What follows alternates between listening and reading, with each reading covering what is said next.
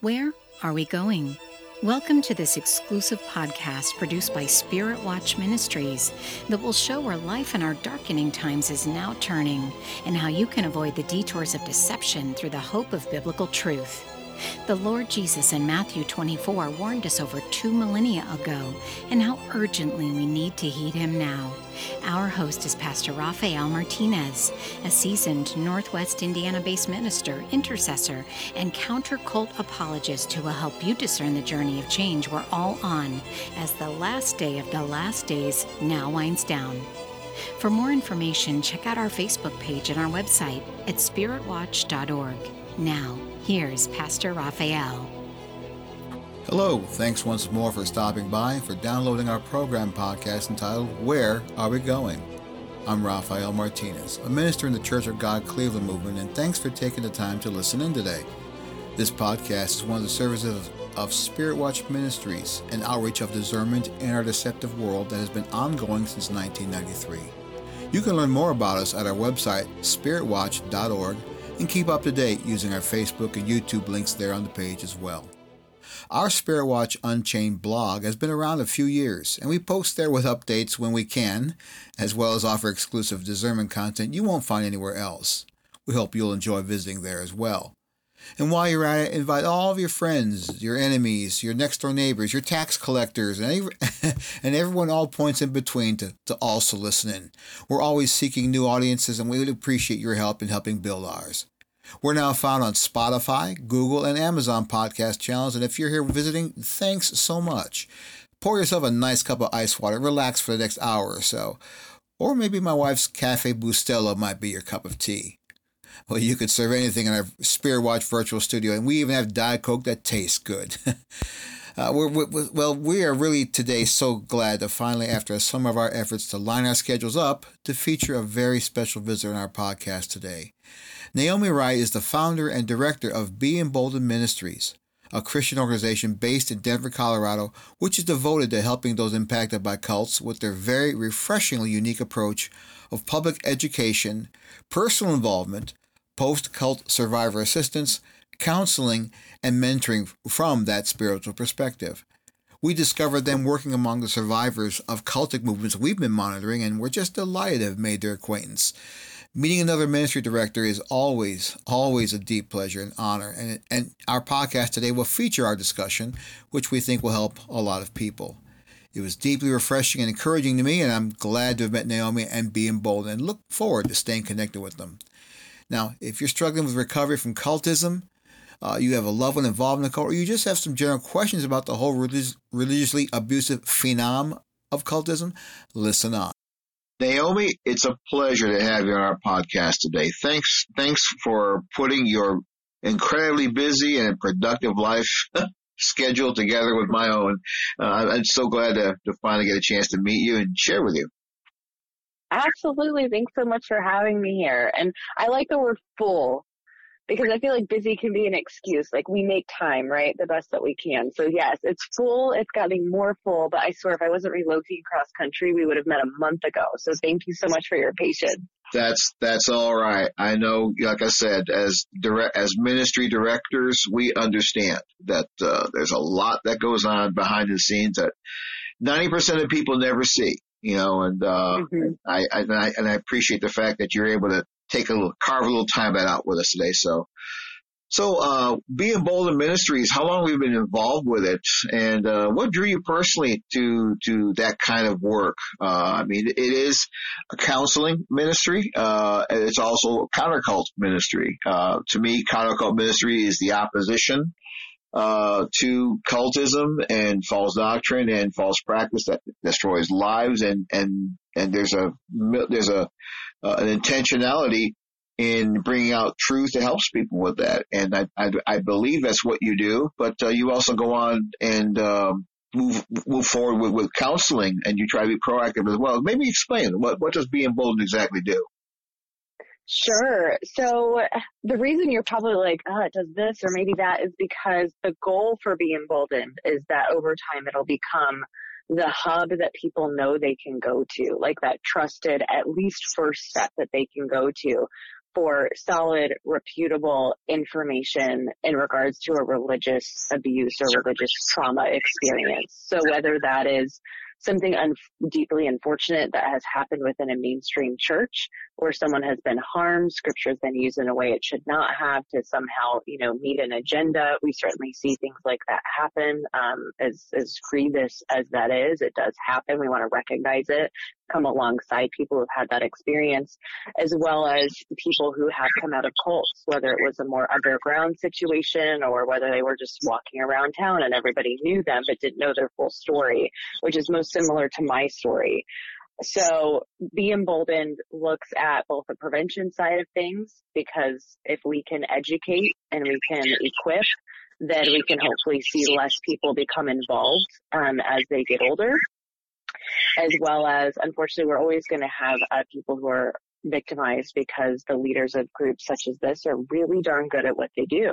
Yeah. And also sometimes people are born into it, which again is kind of a nod back to my story. So we're always going to need that side of things too. So Be Emboldened is focused on that big picture of, again, being that hub.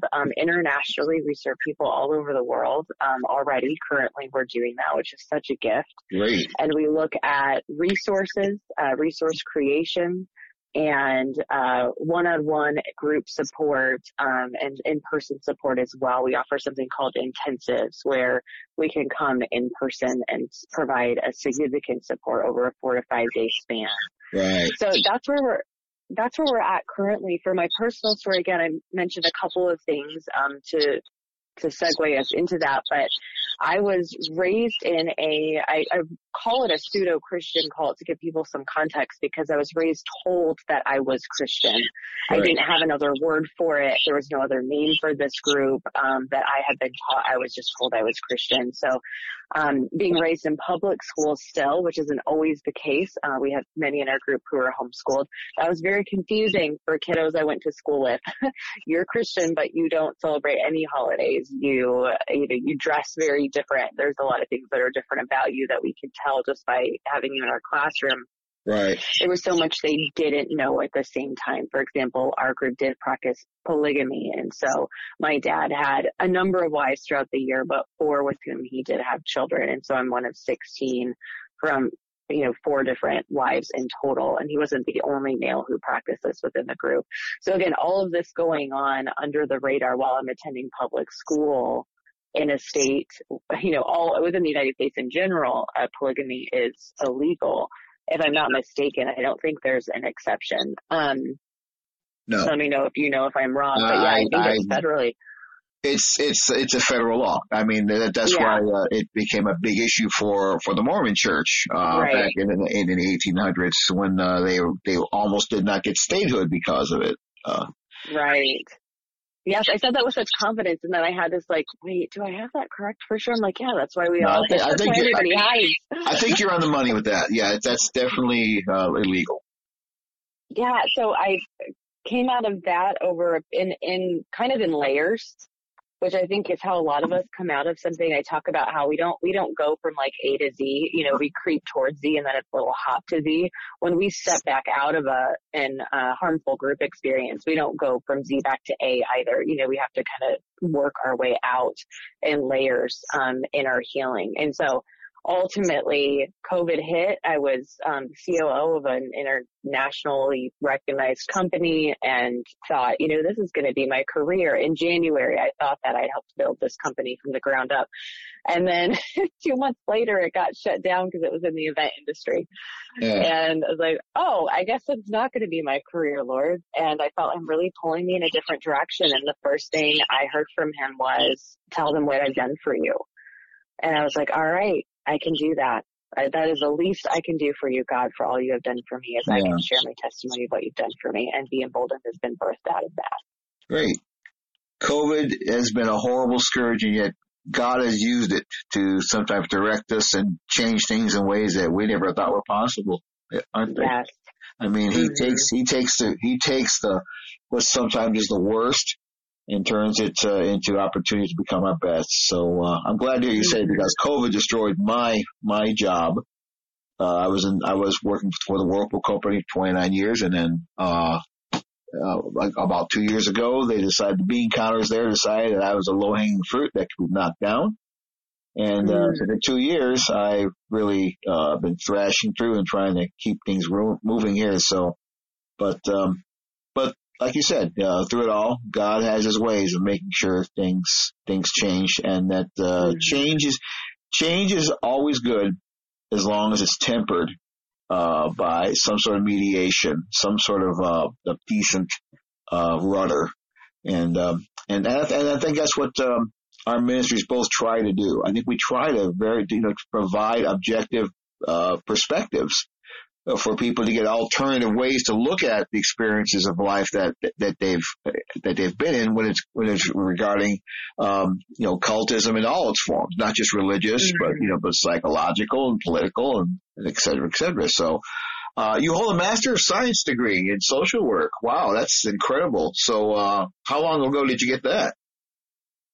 I got my MSW in 2011. So I got that in 2011. So that one's been a while. And then my master's at Denver Seminary, I have 2 classes left. I will do one this fall, one in the spring, and I'll finally be done. I started there way back in 2015. So this one's taken me a long time. I understand. Yeah, those masters do take a while, don't they? I get that. So how long have you been, do you have any sort of formal practice other than Be Emboldened? Or do you regularly work with people as a therapist? I do have some therapy clients within the state of Colorado. That's where I'm licensed. And so the way the laws work there and in most states, the clients need to be in the state. I don't have to be in the state, but the clients that I see for therapy have to be in the state. So I do have some therapy clients in the state of Colorado. Otherwise, I do what we call mentoring, which is not as clinical. And that's what we offer through Be Emboldened, again, so that we can meet people all over the world. I've seen people in Italy, South Africa, New Zealand, Norway, Canada. So really spread out. And it's just, it's incredible. Again, there's the privilege, the honor to be able to meet people in other countries and be able to support them and learn more about what's going on for them where they're located. It's also incredibly eye-opening to the magnitude of this problem. Oh yeah. Yeah. I'm not a therapist, but I've been in ministry, since 1983. I was called to ministry back then, and I was also called to work with people in cults back then. It's a long story I get into. There's other places on our Spirit Watch site where I testify that I give like a historical thing there. So the parts of my story involve, basically I was called, I'm a pastor, I'm a minister, and I provide pastoral care and counseling to victims and members. And there's a lot of affinity that therapists have with pastors in many ways, I believe. And, now I've never represented myself as a therapist, a professional therapist. I've never have. I don't provide professional level, type of counsel. However, I think there's a lot of those affinities, bleed over. And I think it's an incredible amount of cooperation that can go on. We both provide care to the mind as well as to the soul. Therapists help people gain balance in their lives emotionally and psychologically, and pastors should do the same, but also provide spiritual level context. And again, in the model of caring Christian community. Therapists, and pastors, I think I said, I think are very, very closely linked. And so it's similar, and I'm glad we both have a part in it. And, you're doing exactly what I would love to be doing right now, is just strictly, reaching out and helping people as a pastor or as a counselor exclusively. But this side of work I'm doing has been more, I've done a lot more research and expose and confrontation with these groups. And I really, and that's where I've been. And, but at the same time, at this point in my life, I'm starting to broaden out more towards, providing that level of intentional community. We've had support group meetings in the past in our ministry, and we did those in Tennessee for quite a while. We did one up here in the northern part of Indiana once. We're interested in doing them again. which is why we have an online poll going right now on our Facebook page, asking if people would like to do a Google Meet on that. So nice. it's cool that the internet really does and ministry really does enjoy that. It's able to branch out and reach out to everyone. It's so cool. I'm so glad to hear that you are involved with something like that. So, and that's really where, like you said, the need really is just unbelievably vast. It really is. And, So let me ask you a quick question. We've mentioned religious abuse. We've mentioned spiritual trauma. What does that look like in a church where it's ongoing? Well, what can you say to that?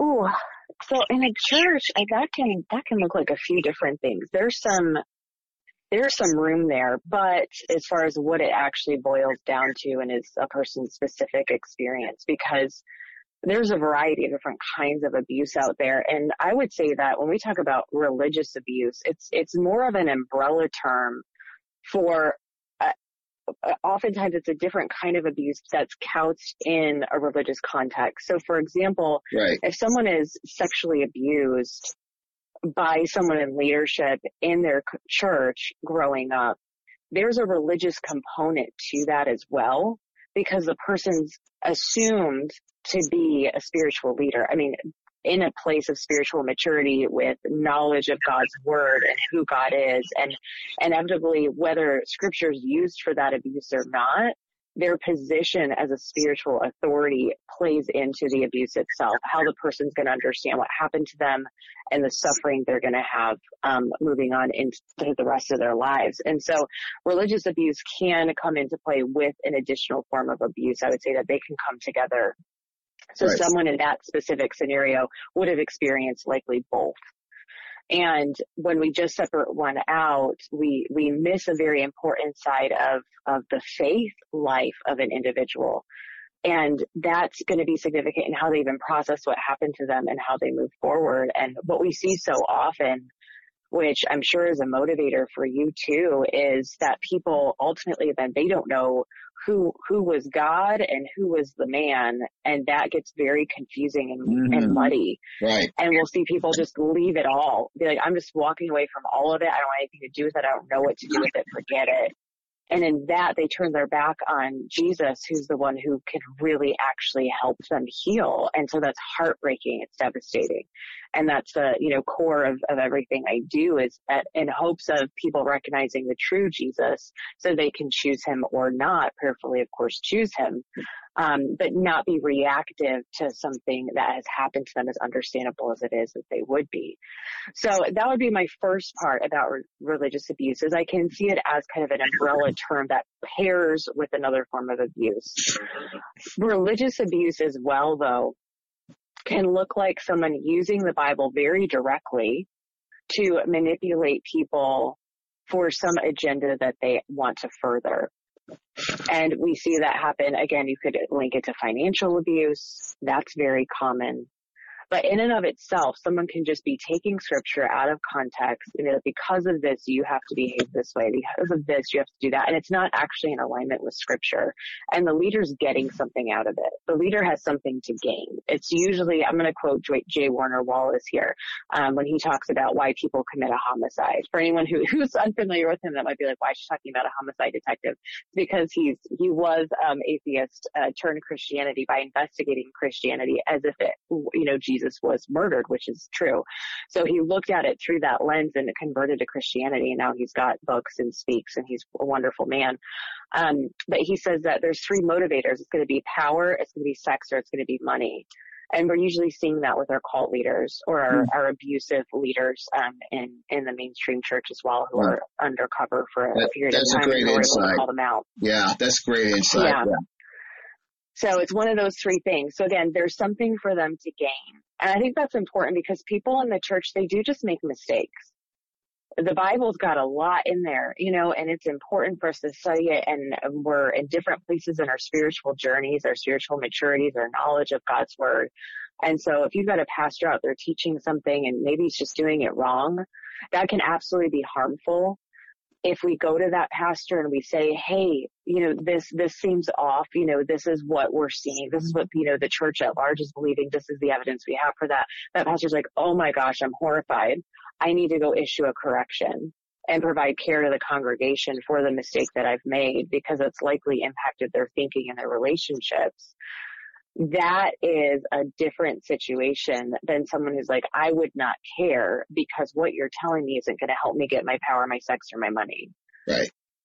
So there are different things going on here where we got to take a step back and critically look at it. Right. And that's so true because one of the many to-dos I have and have never done, in my writing side of things, is that, I wish I could win the Powerball. I would spend hours every day just writing. There's so much to write about. But one of the things I want to, like I said, I want to certainly chime in on that is that very point that there is so much out there going on in churches that is abusive, but yet there are also other moments in which things aren't abusive, in which churches are exercising legitimate forms of discipline and admonition of people who may need that. But that's again sharply opposed to the sort of punitive and damaging discipline that's applied by cultic movements. But it's important to, like you said, really understand that there's a fine line between the two. And then, like you said, there's a lot of ministers out there. And being one, I know, having been in ministry since 1983, there's a lot of ministers out there that really don't really get and don't understand, and for some reason don't have the wherewithal within them to grasp that what they do and what they say really can be quite abusive and quite incredibly damaging to people. And yes, there are some that readily would, if they finally slowed down enough to listen, would admit, hey, I am doing something wrong and I need to change that. I hear stories in which that happens. I mean, the Worldwide Church of God, that whole wonderful scenario back in the 1990s when they were at one time just a blatantly destructive and abusive cult run by Herbert Armstrong. And now it's completely changed. The leadership from the top down began to really embrace a journey of change. And they lost most of the members who couldn't handle it, and now there's splinters of the Armstrong cult everywhere, going by the name Church of God. I'm a Church of God Cleveland minister, so I'm not one of those. but at the same time, there's definitely a space and time in which God gives everybody a chance to really rethink what they're doing. That's what repentance is about. And like you said, there are some instances also in which there are cult leaders who just flat out won't do that because they like their sex. Right. They like their money. They like the power. They like the trip. And it's those are the ones that really count, that really start piling up, the religious abuse that we've spoken of. So, absolutely. So tell me, as a person out large in public, why should we concern ourselves with these kinds of abuses in our country? I mean, it's a big world, big country. The pundits say one man's cult is another's religion. Right here in Indiana, we have a storied poet by the name of George Ives who would say, well, one man's spinach is another man's poison ivy. So aren't we being intolerable by focusing on these First Amendment protected groups, no matter what they believe? Why should we care? That's a fun question. So take a swing at it. So here's what I see as the difference. I am a firm believer that we do get to choose what we're gonna do. If the Lord could appear before us and we could say no. Right. I don't know why anyone would, but that could happen. So free will choice, and I'm not trying to open up a theological can of worms with saying that because I know there could be conversations about predestination or not and things like that. So I don't want to go there. But in general, we get to say yes or no to the church we're going to be a part of, whether we're like, well, we want to go and explore Christianity or we want to go and explore Buddhism. People make these choices in their lives as they get older.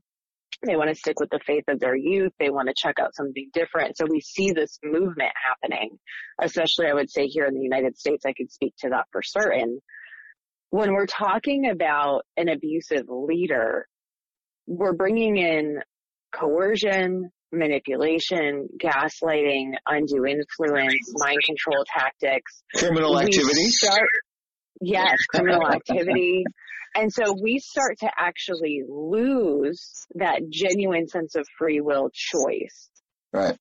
We're not operating just in clarity of our own mind to make a decision.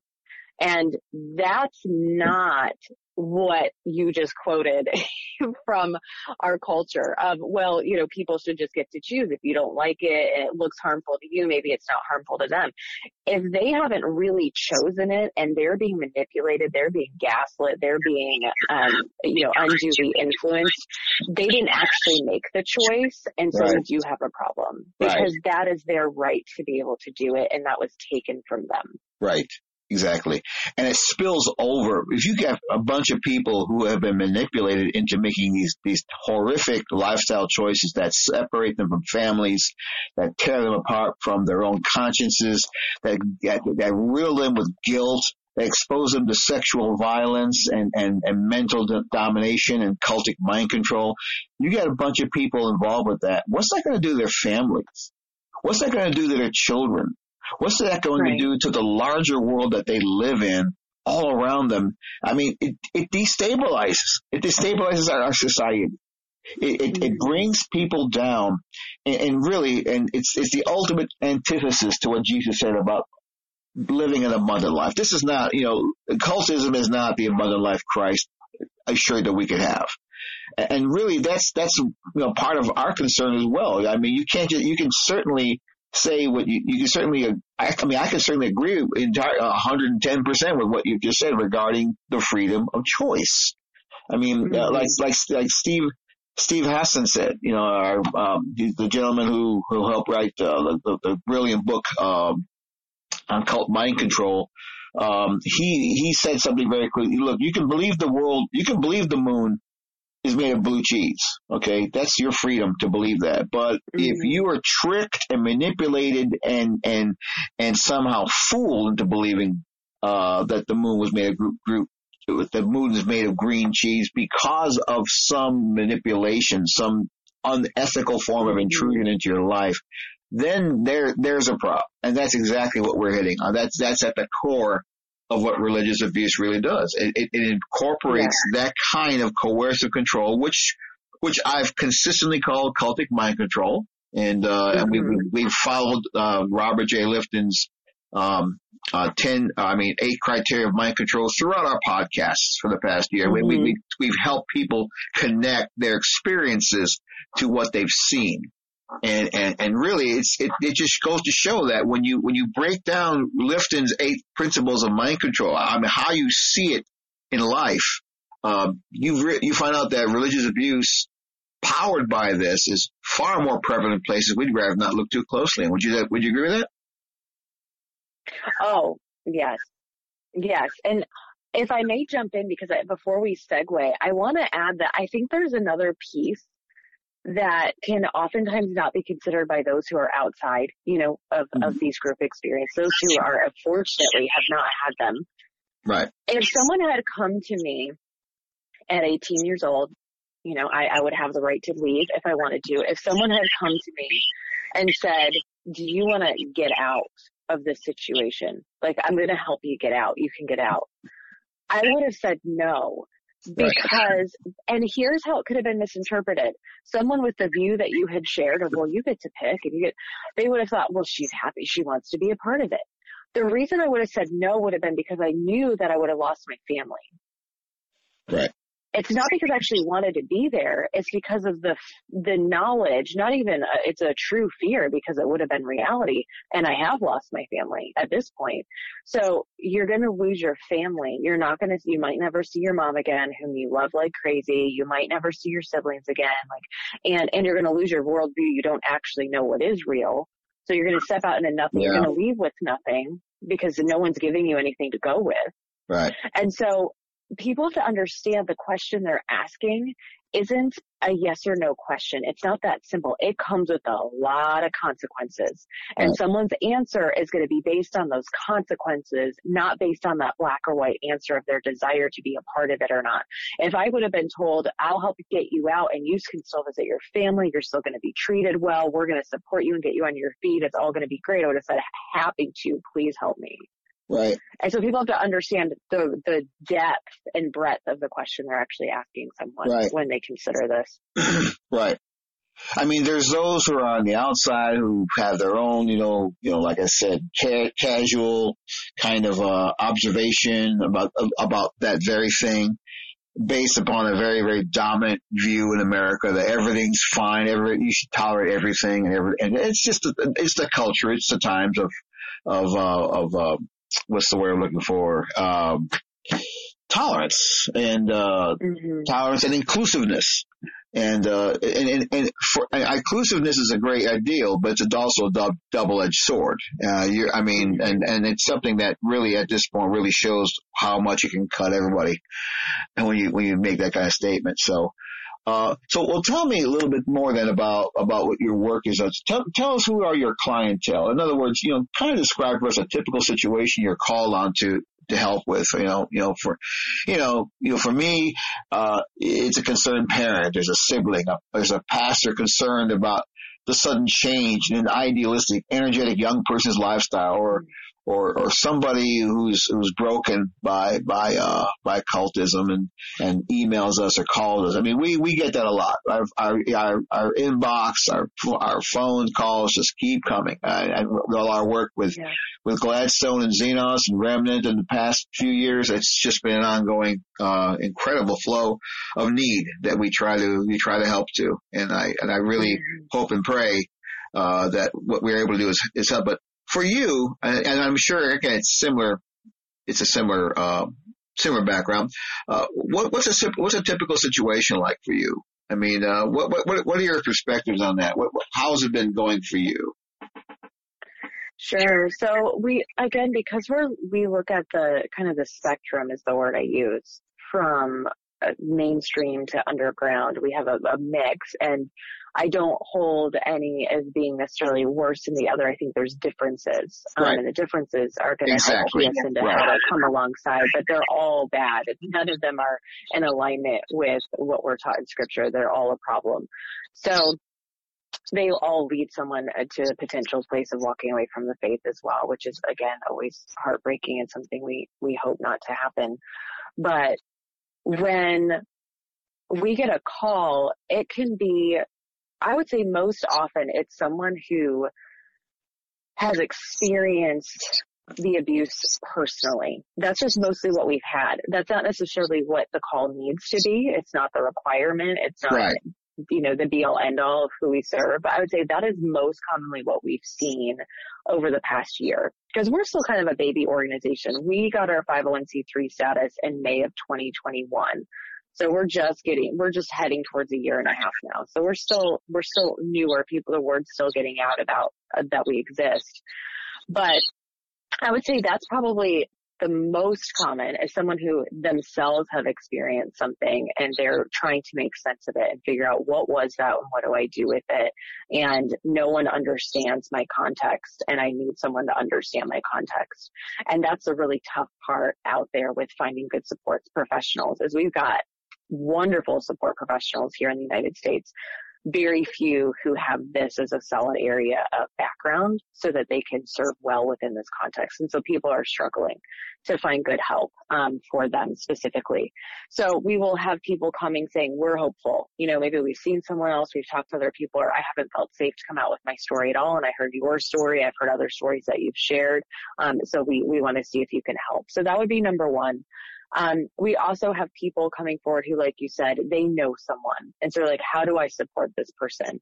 And so we love to come alongside too and help them navigate conversations, interactions, best practices and how to go about that, but never in a cookie cutter way. Right? Because every person's different. We're all designed uniquely. And so we want to know as much about the loved one as we can so that our responses hopefully hit the target. We want it to actually help. That's the point. So that would be second probably most common.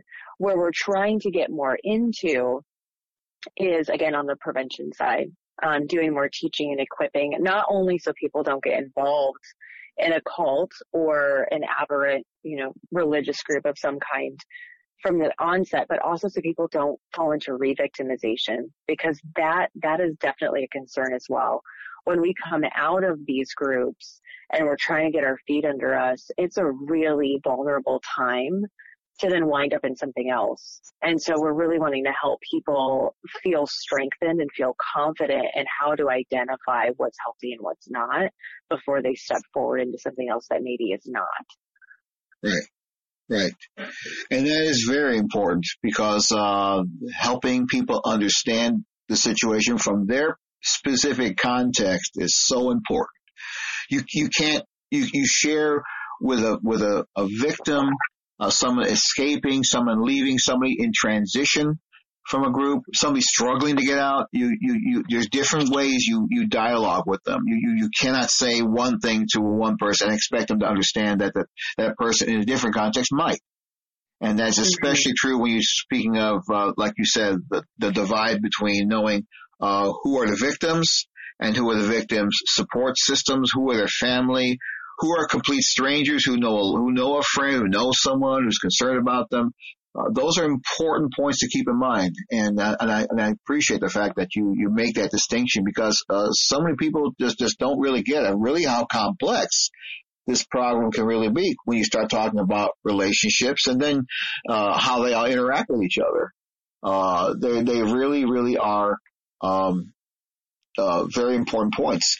Of the clients you work with, how many come from, say, the larger insular groups as opposed to the smaller ones? I think that's been a really big issue that over the past years of my ministry, and like I said, I've been doing this since '83, but I've come to really understand that the perspective of the problem is often what skews it even further. And cultism being what it is, religious abuse being the common denominator pain of mankind, when it's inflicted by spiritual believers who are errant, it's something that's just not recognized very, very easily at all. So, and that's because of the way it's applied and from the different forms of cultism out there. So let's discuss the state of the cult problem from that perspective. I mean, do you see a lot of people coming out from, say, groups like the Jehovah's Witnesses, the Mormons, the so-called traditional cultic movements, or do you see them more from the smaller, more lesser ones? I mean, to me, that's been the big flag right there. It's, but maybe you can speak to that. Yeah, I don't think this answer is going to surprise you from what you just said, but this might shock some of your listeners. I mean, 90 to 95% are the smaller. Mm-hmm. It's huge. It's a huge problem. Yeah. And many people, they don't have a name for it, just like I didn't. It's, I thought I was Christian. Maybe they used this term or there was this nickname or something. But some of these situations, it's hard to even find information on the internet about them. Oh, yeah. Yeah. There isn't even much out there. And so, and it's just, it's crazy. I hear about, it seems like it comes in waves from like a single state. And so they're like, oh my goodness, that state is really saturated with this kind of activity.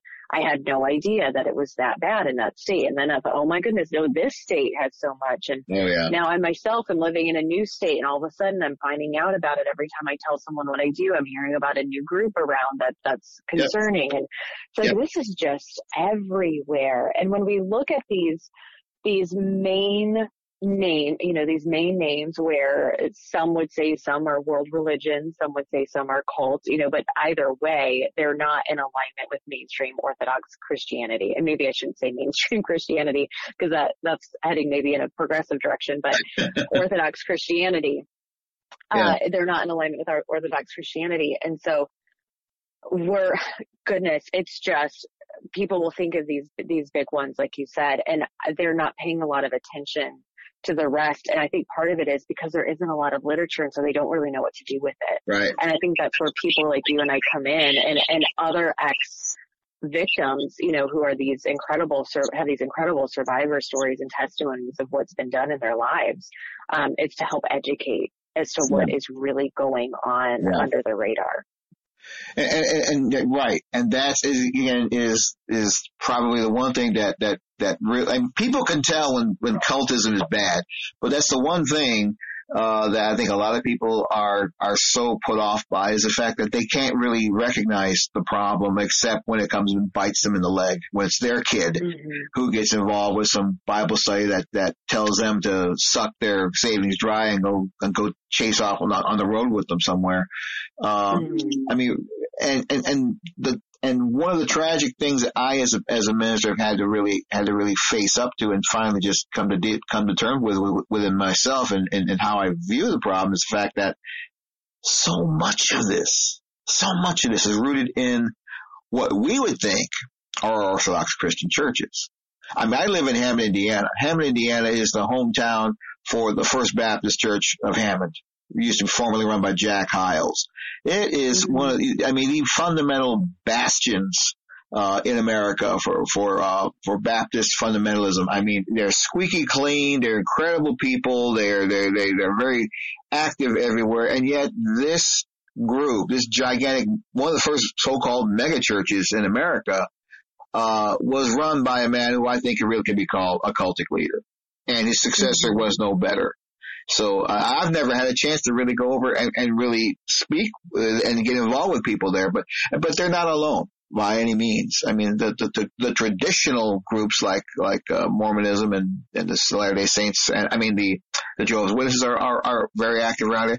And there's also a very, very well dug in congregation of a church called La Luz del Mundo, which is a cult imported from Mexico among the Mexican immigrants all over the United States. This cult preys upon them, and their leader was just recently jailed for having been involved in the most grotesque of sexual and religiously abusive escapades that he finally got called out on. But there's a very thriving congregation right around the corner from us here. So it's a big problem. And when you drive by these nice, well-kept church buildings and see these nice, well-dressed people flooding out and going to buy tamales on Sunday and going and having coffee and hanging out, just looking just as normal as they are, it just blows your mind. You just can't see the problem. You can't see I'd show up for a tamale. Yeah. And there's some great ones around here. And like I said, but that's how mundane the problem really is, isn't it? I mean, it's just, we just don't see things for what they really are. It's what I call the cult world, a culture of cultures, a world of worlds. It's not just a bunch of people out there. It's a group of others.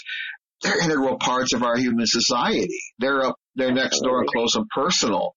So when you get to do that, when you do meet these folks, and when you went ahead to start conducting interventions, maybe you can give us a little more insight on how you actually do that. What is, when you speak of interventions for those bound by such groups, there's so many dramatic overtones. You hitch the word cult to it, and all kinds of wild speculation runs amok.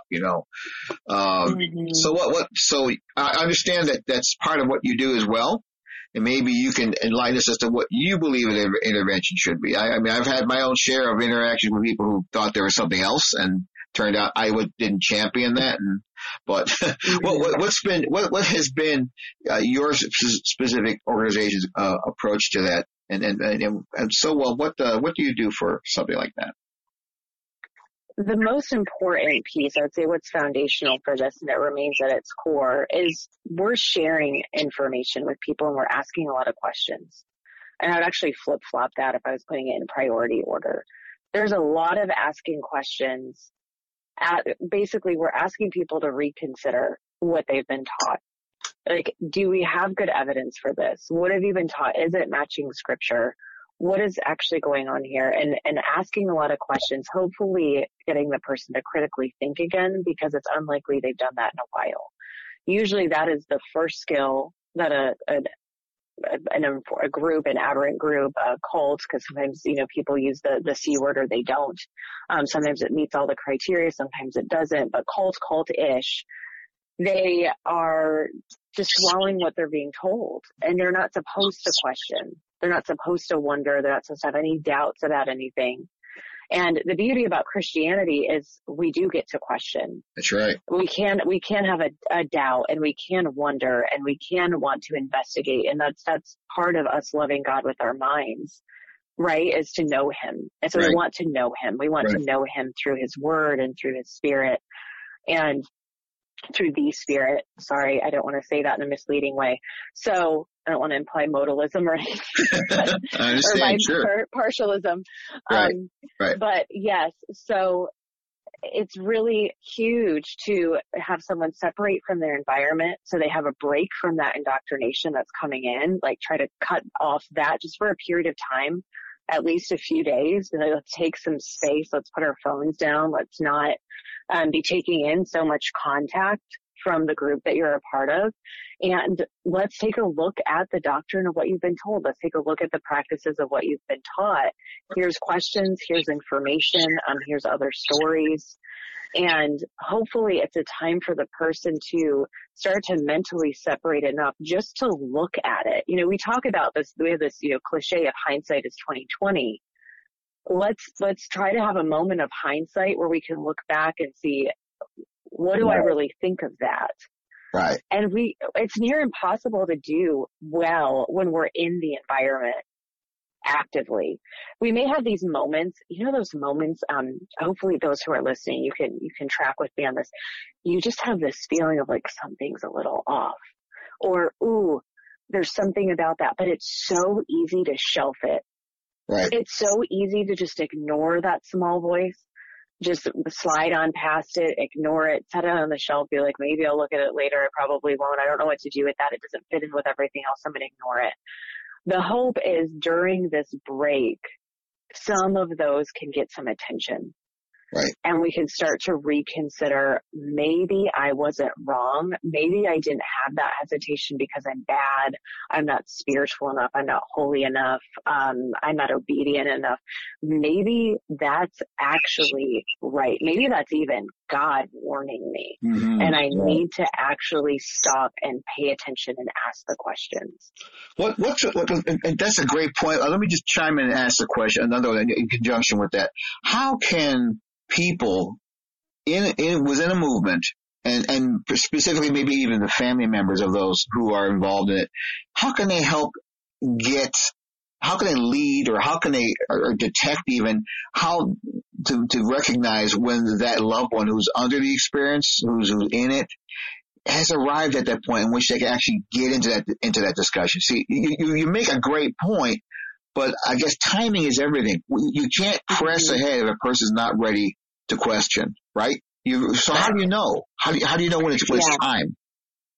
Yeah, they'll shut you down if it's not time. And you'll actually see they'll probably pull away more, and you may find that you don't have communication anymore, which of course is not what we want to see happen. We want the door to remain open.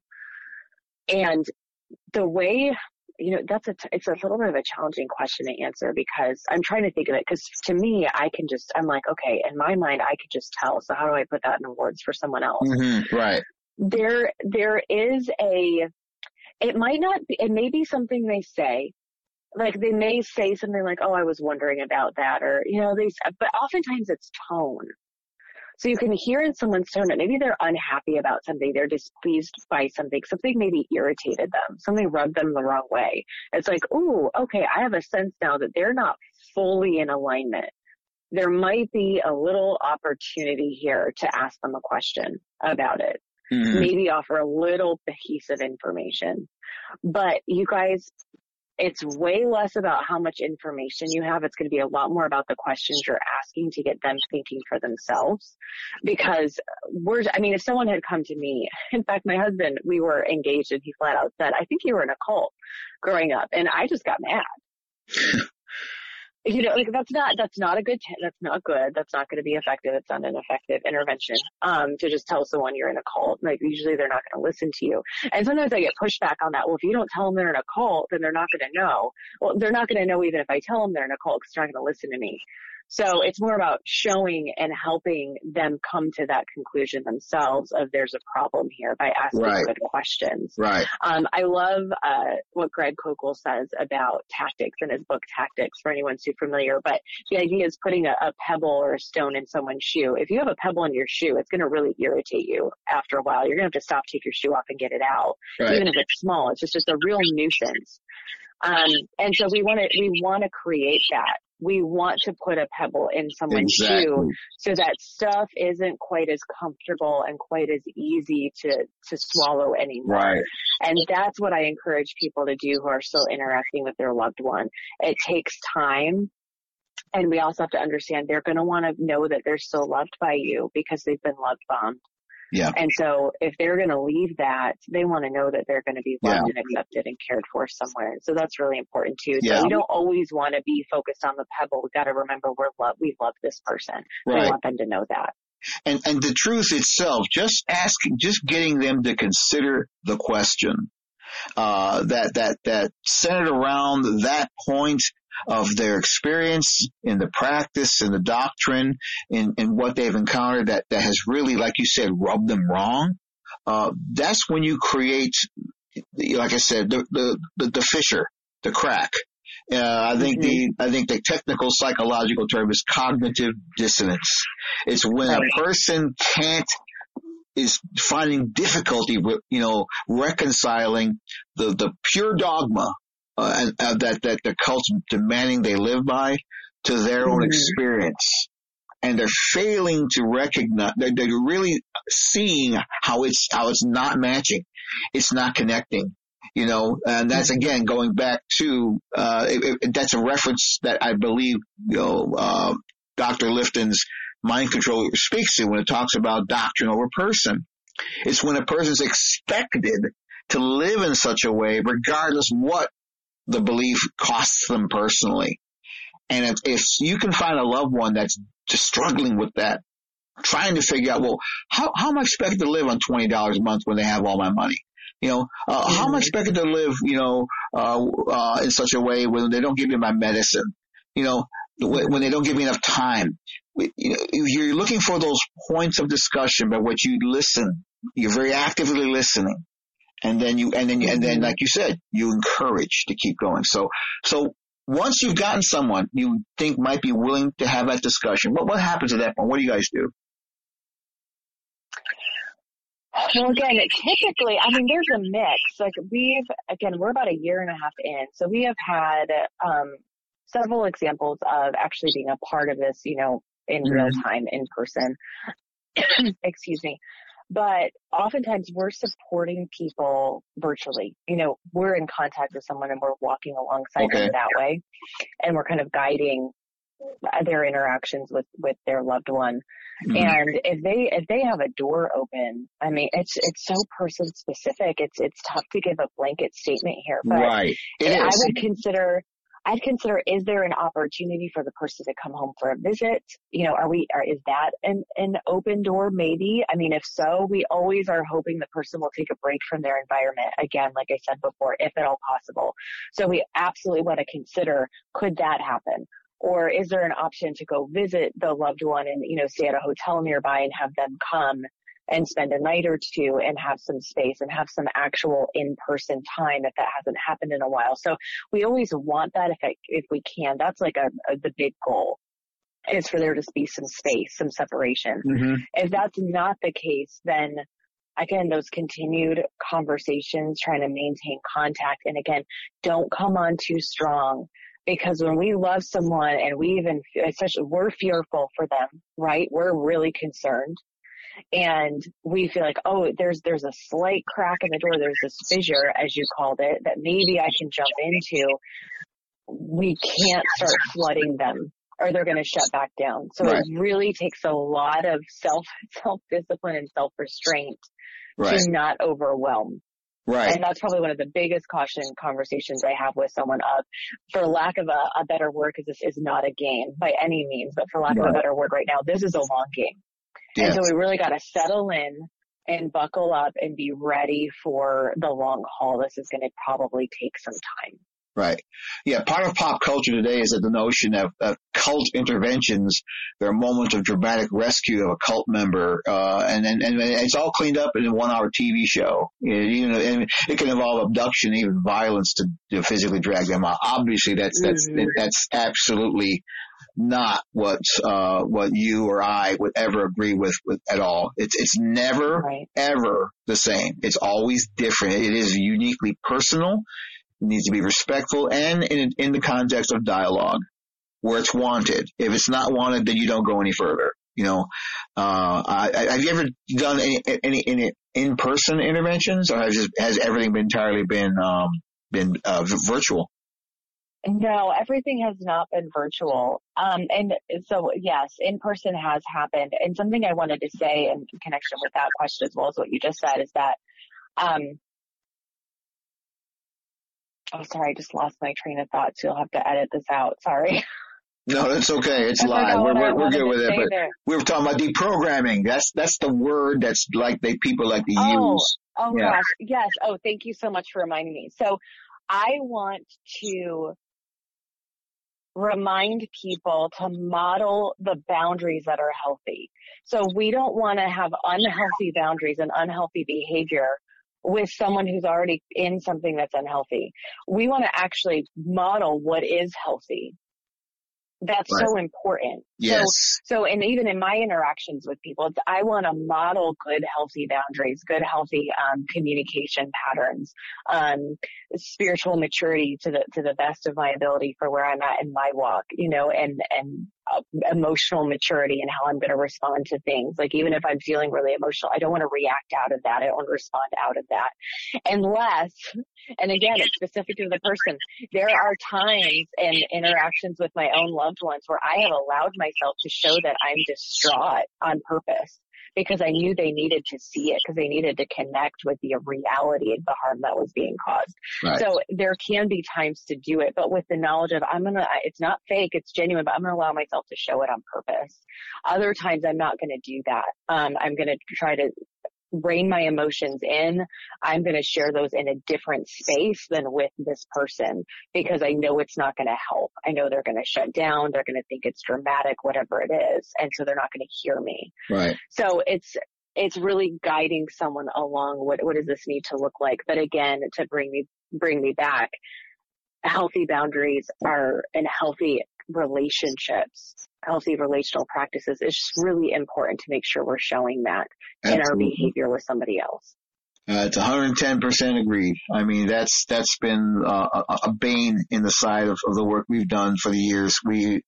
I remember back quite a few years back, I was asked to come dialogue with a young man who was being involved with a nomadic, aberrant group, and, his family had incorporated, I won't mention their name, a very well-known cult interventionist that got involved and asked them to come and speak with him. And I knew this person, knew them well, and I knew that they had propensities, shall we say, towards involuntary abductions and stuff like that. And by the time I met them in the city where they were at, I got in there, I could immediately tell from the body language from everybody involved that there had been, that had indeed had taken place, and I was unaware of it. I walked right in the middle of that, and the interventionist just clapped me on the shoulder and says, "Listen, I gotta fly out somewhere and do something else, but here's what happened, and you take over from here," basically. And it took off. And this young man staring at me, wild-eyed, the family's at all the doors, and I'm realizing that was, I won't get it long, but that was a tough one. That's terrific. It ended well. I did manage to finally calm him down and enter into dialogue with him, but the family really just took that wrong side. Like you said, they didn't model the very things they wanted him to be under. And so that's so important. We don't Right. we don't abduct people. We don't kidnap them No. against their will. We enter into dialogue in which people are free to leave. If they want to leave the room and stop talking, that's where it needs to be. And so that's what we've modeled in our own interventions. And we've been successful in helping people re-examine that. So wonderful. Yes, we want our behavior to be congruent with our mission and our hope for the person that we're going to engage with. If that person is being controlled and manipulated, we don't want to control and manipulate in order to get them out either. We're actually matching the group in some way. And we're the family. And so it can be worse. I've heard people's stories who have had those deprogrammer experiences, say in the 70s. And now it's 50 years later and they're like, that was more traumatic than being in the group. Yeah, because exactly. the group didn't abduct me. The group talked me into it. They unduly influenced me. They coerced me, but they didn't abduct me. Right. I still walked on my own. In this scenario, I didn't even walk on my own. And so it actually stands out as being worse. And again, I also want to empathize though with the parents who maybe have done this, who have made comments of, I just want to go abduct them. I just want to go take them. I understand the heart in that because you want to rescue your baby. Absolutely. You want your baby to be safe and you know that you're safe. But that doesn't show that you're safe. And so we've got to make sure that our actions are going to align. Good point. Good point, Amber. You want them to be safe, but you have to show that you're safe. And that's that'll preach, as they say. That really does speak. So in our recovery work that we've done as well, part of the real challenges we've found is people have been led into those conversations and have decided to reassess and maybe break away. And that's a whole conversation right there we can have, but we don't have time for that, unfortunately. Part of that challenge in helping those who've been religiously abused recover is assisting them in recognizing that what they endured was abuse and was part of a process of literal cultic mind control they were controlled by. So what kinds of controlling influences do you encounter victims struggling with? What are the things that they've encountered, after that are really, really weighing them down, that are things that need to be looked at if you're going to be helping someone leave a group and they leave? What are they going to be, what's the pitfalls? What are they struggling with? Depending on the group, I have people that I work with who are struggling with logistics of where am I going to live? I don't have any credit. I don't have any savings. I don't have an ID. Right. I don't have a driver's license. I mean, so I want to point that out. That can be part of it. There could be unmet medical needs because medical care wasn't encouraged. Someone might need to get back on medication.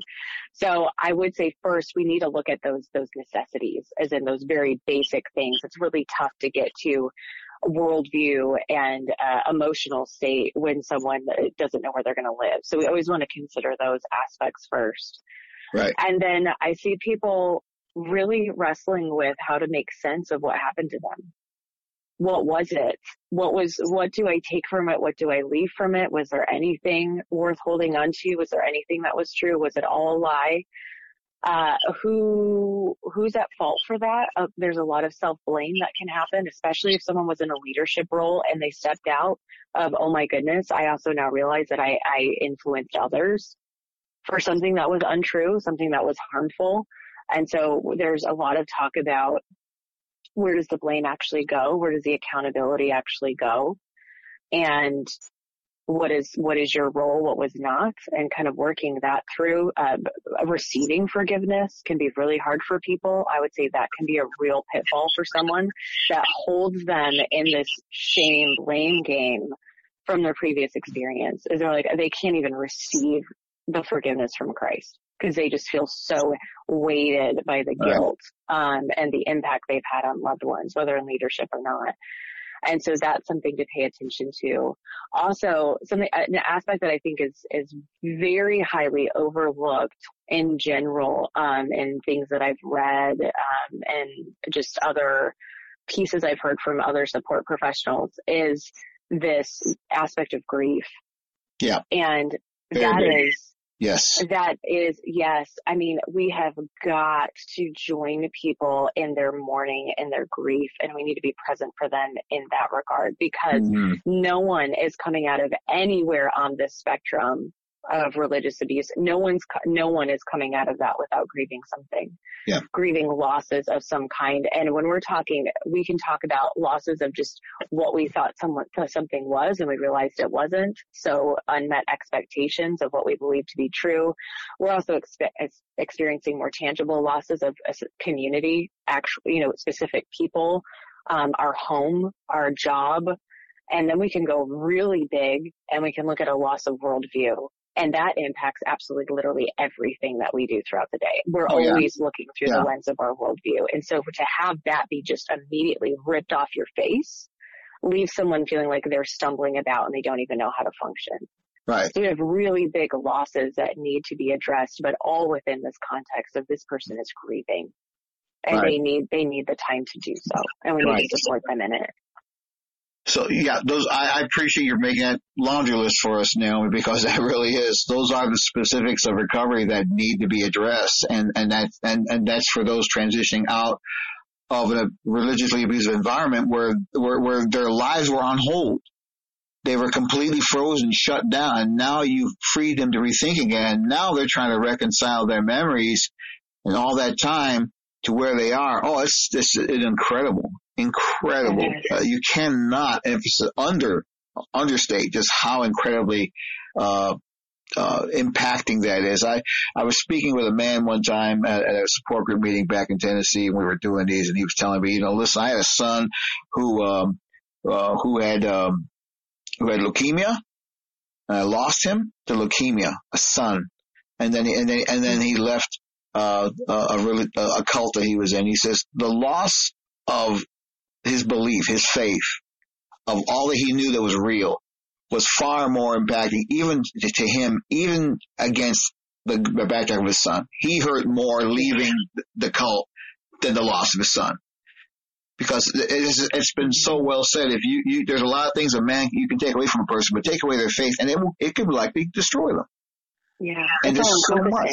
Yeah, it is. It's so families should be ready to understand that this is not a sprint.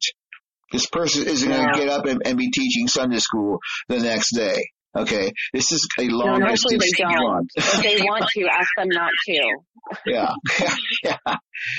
It's not because you don't want people involved in something healthy. They need to understand that where they are at, what they're doing is safe for them, is right for them, and really meeting where they are at, And so with part of that is identifying those pitfalls within them. We find so many laboring under guilt and self-incrimination, fear and anguish. How do these abusive environments leave people so broken? That's one of the things that people never quite understand, is how cults do that, how they're able to do such a number on people. I mean, we've discussed it already, but maybe you can make it a little bit clearer for those who maybe have not quite got it yet. How do these cultic movements break people in such ways? How do they do that? Well, if we're talking about a cult, it's all in house. So they're all of the time. I mean, if we're talking a cult, everything's being controlled. So the information they're getting is being controlled, their behavior is being controlled. I mean, if we look at the BITE model, or we look at the 8 points that you follow, it's impacting every aspect of life. So this is an all-encompassing situation, and they've been taught to conform so heavily, or there's going to be consequences. They could be excommunicated. I mean, it depends on the kind of group. There could be various kinds of abuse. They can be destroyed. Yeah, they can go to hell. Absolutely. Demons can attack them. Yeah. Right. And so it's completely fear-based. So someone's just so fearful of not totally falling in line and being obedient. And then all of a sudden they're told, no, all of that was a lie, and they're just supposed to not be scared and walk on happily forward. I mean, that's just completely unrealistic. Yeah. Right. And the reason that fear, it doesn't go. And talking from a personal experience, it took years And again, I would say the fear went away almost in layers, and in some areas faster than others. I remember celebrating Christmas for the first time. Oh, yeah. This was several years removed.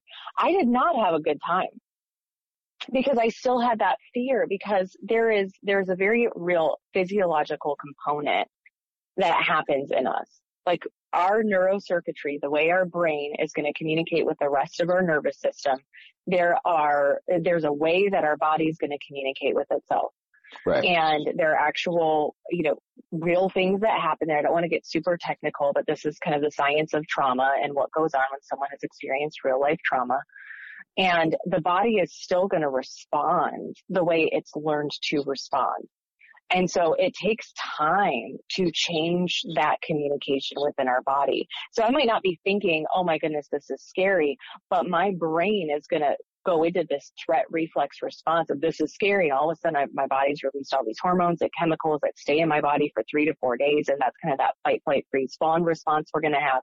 Mm-hmm. So there's a lot that goes on. People talk about going numb. Well, your body will actually release an opioid that makes that happen. Floating. And so there's snapping. Yes. Yeah. So there's a lot that goes on within our bodies as well. And that's not just going to stop even because I have a correct thought now. It takes time. And that's where a support professional or just really good family around you, people that you can trust. And they have to be people that you do feel like you can trust. And that in and of itself can be hard. Right. Because at the core, people coming out of these situations, they don't trust themselves to know who to trust. And that's really where it gets tough. And so that's usually where we start. But having that support around us is going to be really important. Right. And again, just understanding for those loved ones out there who are listening, just remaining patient. Like you said, this is not a sprint. This is going to take a long time. Yeah. But progress is made. So I don't want to leave that as some sort of death sentence. I don't want this to sound awful. Not at all. It takes a long time to get, again, from A to Z, or to get back from Z to A. Right. But we can get there. We do make progress. So it's not all of a sudden we jump really far. It takes time. And so over every week, progress is made. And so that's hopefully encouraging. Right. And like you said, it is entirely immersive experience. People, I think people understand it in different ways, but it's one of the most profoundly impacting experiences a person will ever feel. I mean, it completely changes their lives. They've made complete changes in mind and heart and soul and spirit and relationships. Recovery from all that is possible, but it's got to be done carefully. It's got to be done intentionally. Good biblical counsel. I want to make this clear. Biblical counsel is incredibly important.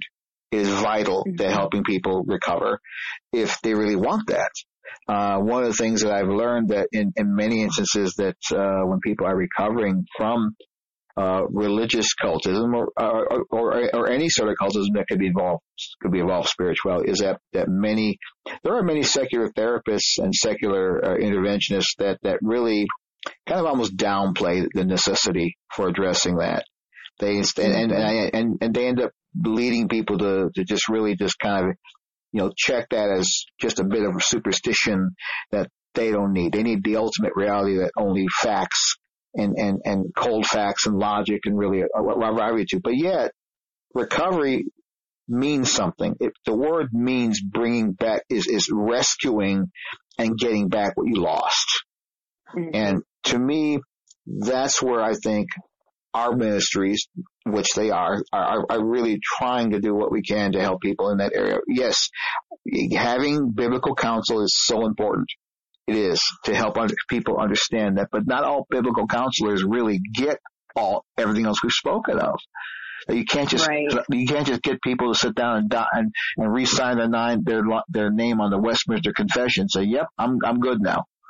Yeah. It don't work that way. Well, it don't work that way. No, and I just had someone tell me that they sat down with a biblical counselor after just coming out of a cult, and all they got talked to about for the first 3 sessions until they said, "I'm not going back because this isn't what I need," was about how they need to forgive. Mm-hmm. I'm like, they don't even know what they're forgiving yet. Like, they don't even understand what all that was to even know who to forgive yet. So, like, we're really not starting in the correct place here. Like, we can get to forgiveness, but they've got to even know, well, who am I forgiving for what? Because I'm still not sure, what was up and what was going on. Right. And something that I ask people permission to do, and usually they're very, amenable to it, whether they subscribe to Christianity, whether they believe in Christianity or not, is I'll ask them, even whether you believe the Bible to be the Word of God or you do not believe it to be the Word of God. I do, we're very upfront about that, but it can be really helpful to show you that what you were taught isn't actually even in here. Right. Because then you can decide about the Bible based on what's actually in it. And also, you can properly place the accountability and the blame where it goes, because sometimes people are blaming the Bible. Well, my leader was just preaching what's in the Bible. The Bible's the problem. And then they maintain some kind of endearment towards their abusive leader. And it's, no, what they taught wasn't even in the Bible. The Bible is not the problem. And then they can properly place that accountability on the leader, and then hopefully, again, cut that tie of endearment and that tie of, oh, well, the leader was just doing what this said. Like, it wasn't the leader's fault. It's the Bible's fault. And we need to correct that. Yeah.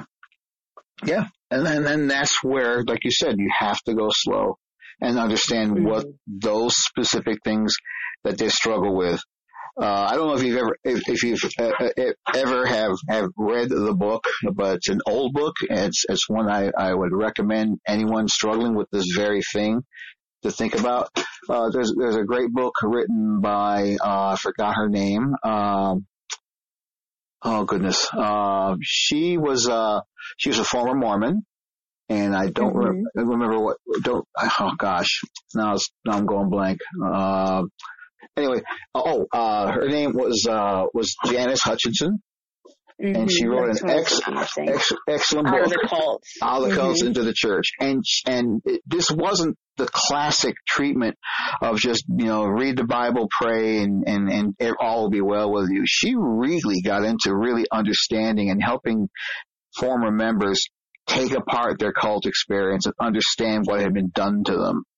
And that's basically what we are trying to do in interventions and in post-cult recovery, is help people understand what's going on in there, what has happened to them, what did they experience, and then help them understand it. It was a process that was done to everyone, and it just impacted them, and that there's ways beyond that. And I think that's really a very important point to press home, and you're absolutely right on that one too. So finally, as we're wrapping this up, and I really appreciate you spending the time. I wish we could spend a lot more time, but we don't. But I know you've got things to do with your life as well. So how would you, when you do start talking to your clients about recovering a balanced Christian faith and helping them reintegrate into new life, how do you handle that? How do you address that with people? Like I said, we've been mentioning the post-cult experience debriefing and helping understand that, and then referrals to professionals as needed. We certainly don't. I certainly am an advocate of professional therapy, and I regularly refer people on to find therapists as needed, because that's not where I'm at, but I can certainly help in other ways. But in those other ways are, in terms of helping people recover what is lost.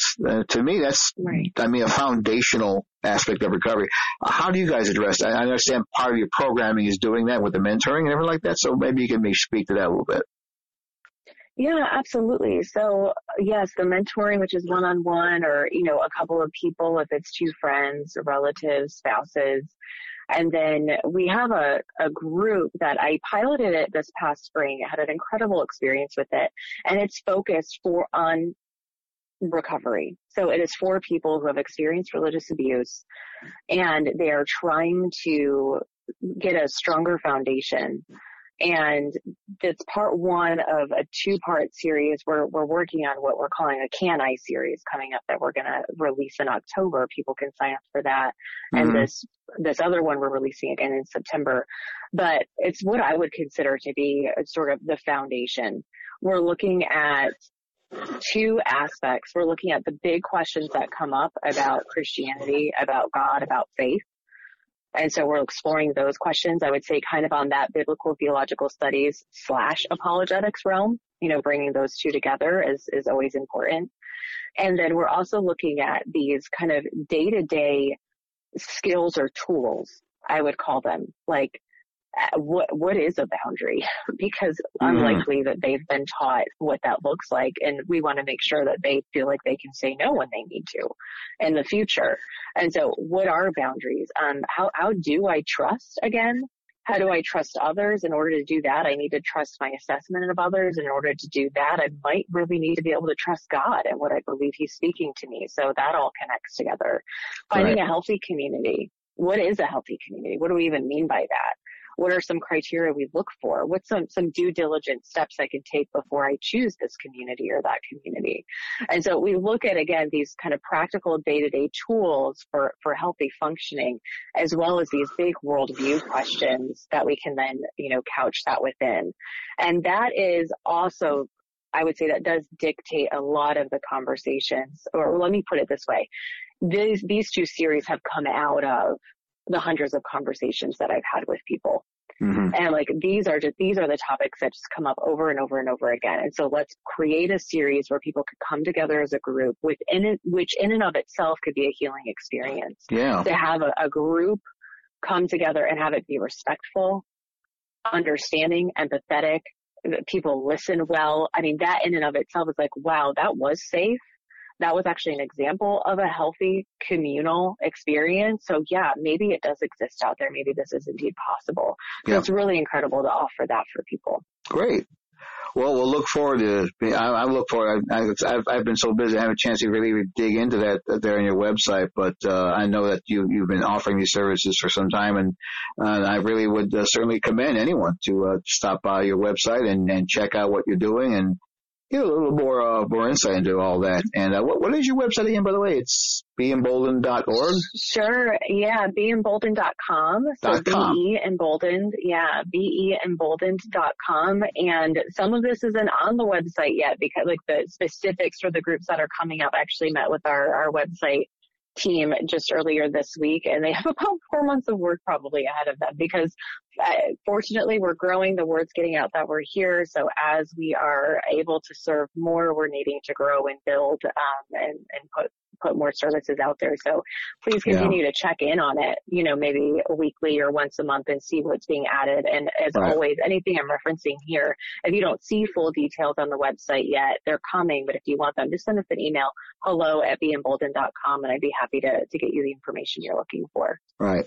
It's a great site. If anyone's not been to visit, it's just incredible. So much more user-friendly than you can possibly believe. There's some really good stuff there. And our own clunky website is long in need of some very serious updates. But our website's there. It's certainly a little bit older, and we're more clean. We certainly tend towards archiving a lot of research and a lot of links and things. So, but we've always had a recovery concern, and we're trying to be a little bit more proactive in that. And like I said, we've been involved in helping people, but I just like I said, I dip my colors to you guys. You guys are doing exactly where I'd like to be right now in terms of helping people understand that. And it's wonderful to not be the only one. And so I'm so thankful to be connected to you and to have this opportunity to collaborate with you, because I can't do it all. Be Emboldened can't do it all. And so part of what we care about is also, again, being that hub for resources of, hey, these are other organizations that exist. These are other good people doing good work, and you can seek them out as well. Absolutely. And so I'm so grateful for this opportunity to connect with you and hear more about what you're doing. And again, hopefully serve those who are listening and leave them with a message of where people are at right now. If they're in a place of suffering and struggle, it can be temporary, just like it's been for me. Yeah. And that's what makes my story beautiful, is what God's done with it. It's the redemption that makes it beautiful. Otherwise, it's just a really, really sad story. Right. But it didn't end there, and it doesn't have to end there for anyone. And so I just feel incredibly honored and privileged to walk alongside people and encourage them to keep going. it takes time, but keep taking those small steps because there's so much goodness out there for you. Yeah, right. So, and that's the whole ball. That's what we say, at our, and we always say, there's an old tired saw that still does say something today. Where there is life, there is hope. I've always believed that. I've told every person who's been in the darkest places of their life when I've tried to share and offer counsel as well as interventional services, says, listen, where there's your loved one's still alive, there's hope. There's things going on that are keeping you apart. There is hope. Just keep pressing on. You can begin to rebuild from whatever part you're in, no matter how hopeless it seems. And I think organizations such as yours and mine, in some small way, we certainly do believe that there is a way of redemption through all that. And we know Christ is at the center of it all. His gospel and understanding it is part of that.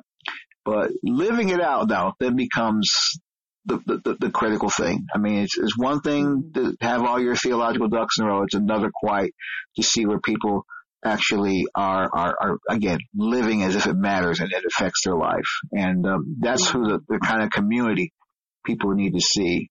And so as a final thought, I'll close now, and we'll close our podcast. And once again, thank you for coming on, Naomi. I'll leave you with a final opportunity to speak to listeners about about these issues and anything else you'd like to say. And then as a minister, I strive to encourage people to not give up on seeking and understand God's love. And his care. So is there anything else you'd like to say about that or anything else in your mind? I'd like to give you the last few minutes on the floor here, ma'am.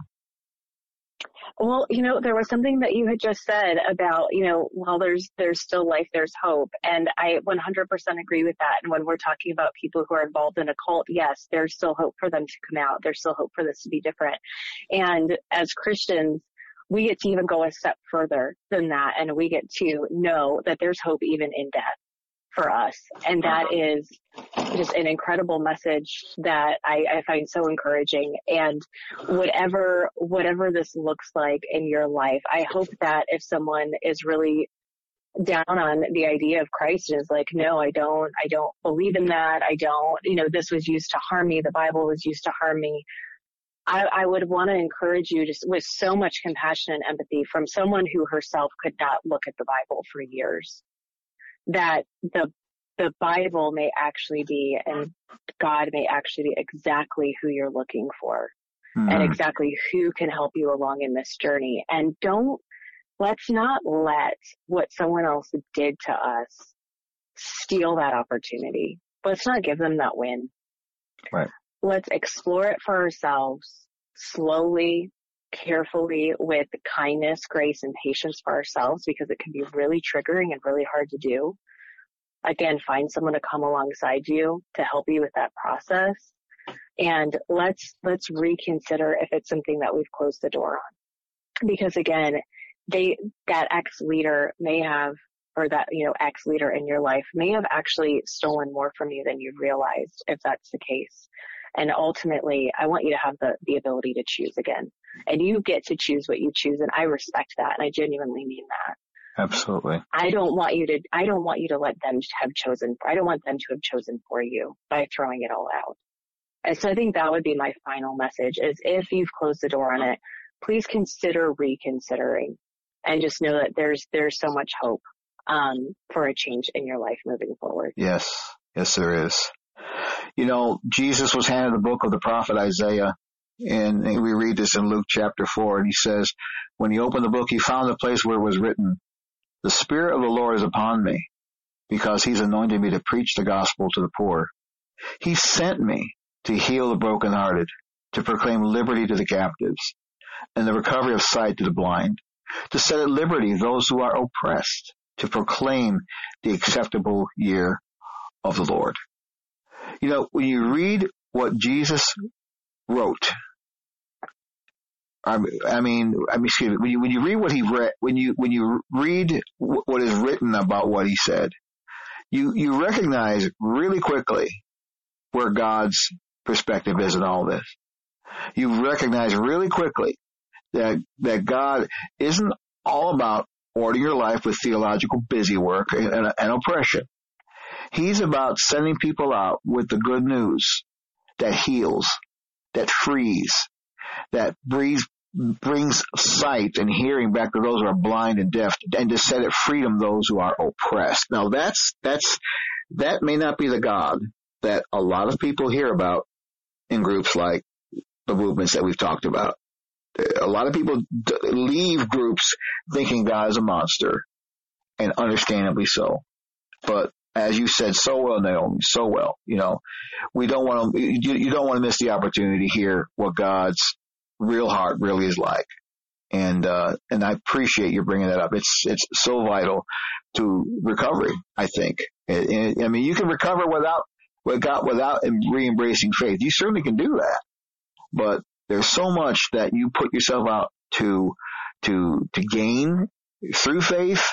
And just because the faith was poisoned and wrong doesn't mean that faith itself is something to reject. And I appreciate you helping me, like I said, maybe encourage people to keep that point in mind as they reconsider their involvement in the dangerous movements like cults and abusive churches. Thanks for listening today as we explored just where are we going. Our prayer is that you have been encouraged and strengthened, and if necessary, challenged in your daily journey through life. Jesus is coming. You can fall with the night, or you can rise with the sun. The choice is yours. You can email us with questions and comments at feedback@spiritwatch.org. And if you need urgent personal spiritual help, email us at help@spiritwatch.org. We look forward to hearing from you. Please follow our podcasting at our Facebook page and our website at spiritwatch.org. This podcast is a production of Spirit Watch Ministries, taking heed that no man deceives you.